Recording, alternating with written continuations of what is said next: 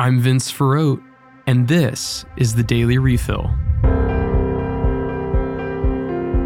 Up first today, the United Nations voted to reject Russia's bid for it to vote secretly on a response to Russia's illegal annexation of northern Ukrainian territories. The body voted instead to hold a public vote on a resolution condemning Russia's actions and affirming the territorial integrity of Ukraine. 13 countries were against the public vote and 39 abstained, including Russia and China.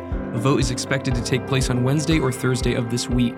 Meanwhile, in Moscow, the Archbishop of the Archdiocese of the Mother of God prayed for peace. In his speech, the Archbishop explained, quote, "Bringing peace does not mean smoothing out all the roughness and leveling the differences.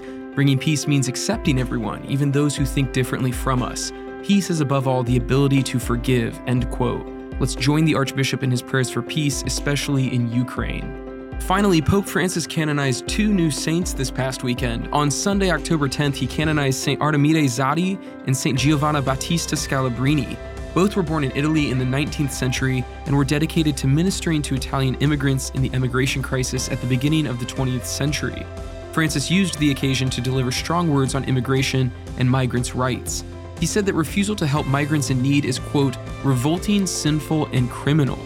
He went on to give advice on how to move past our sinful and closed-off tendencies. He said, quote, "When we are honest with ourselves, we realize that we are all sick at heart, all sinners in need of the Father's mercy.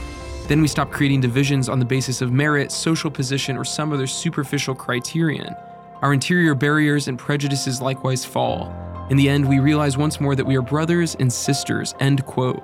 Let's pray through the intercession of Saints Artemide and Giovanni for the safety of all migrants and a recognition and protection of their dignity.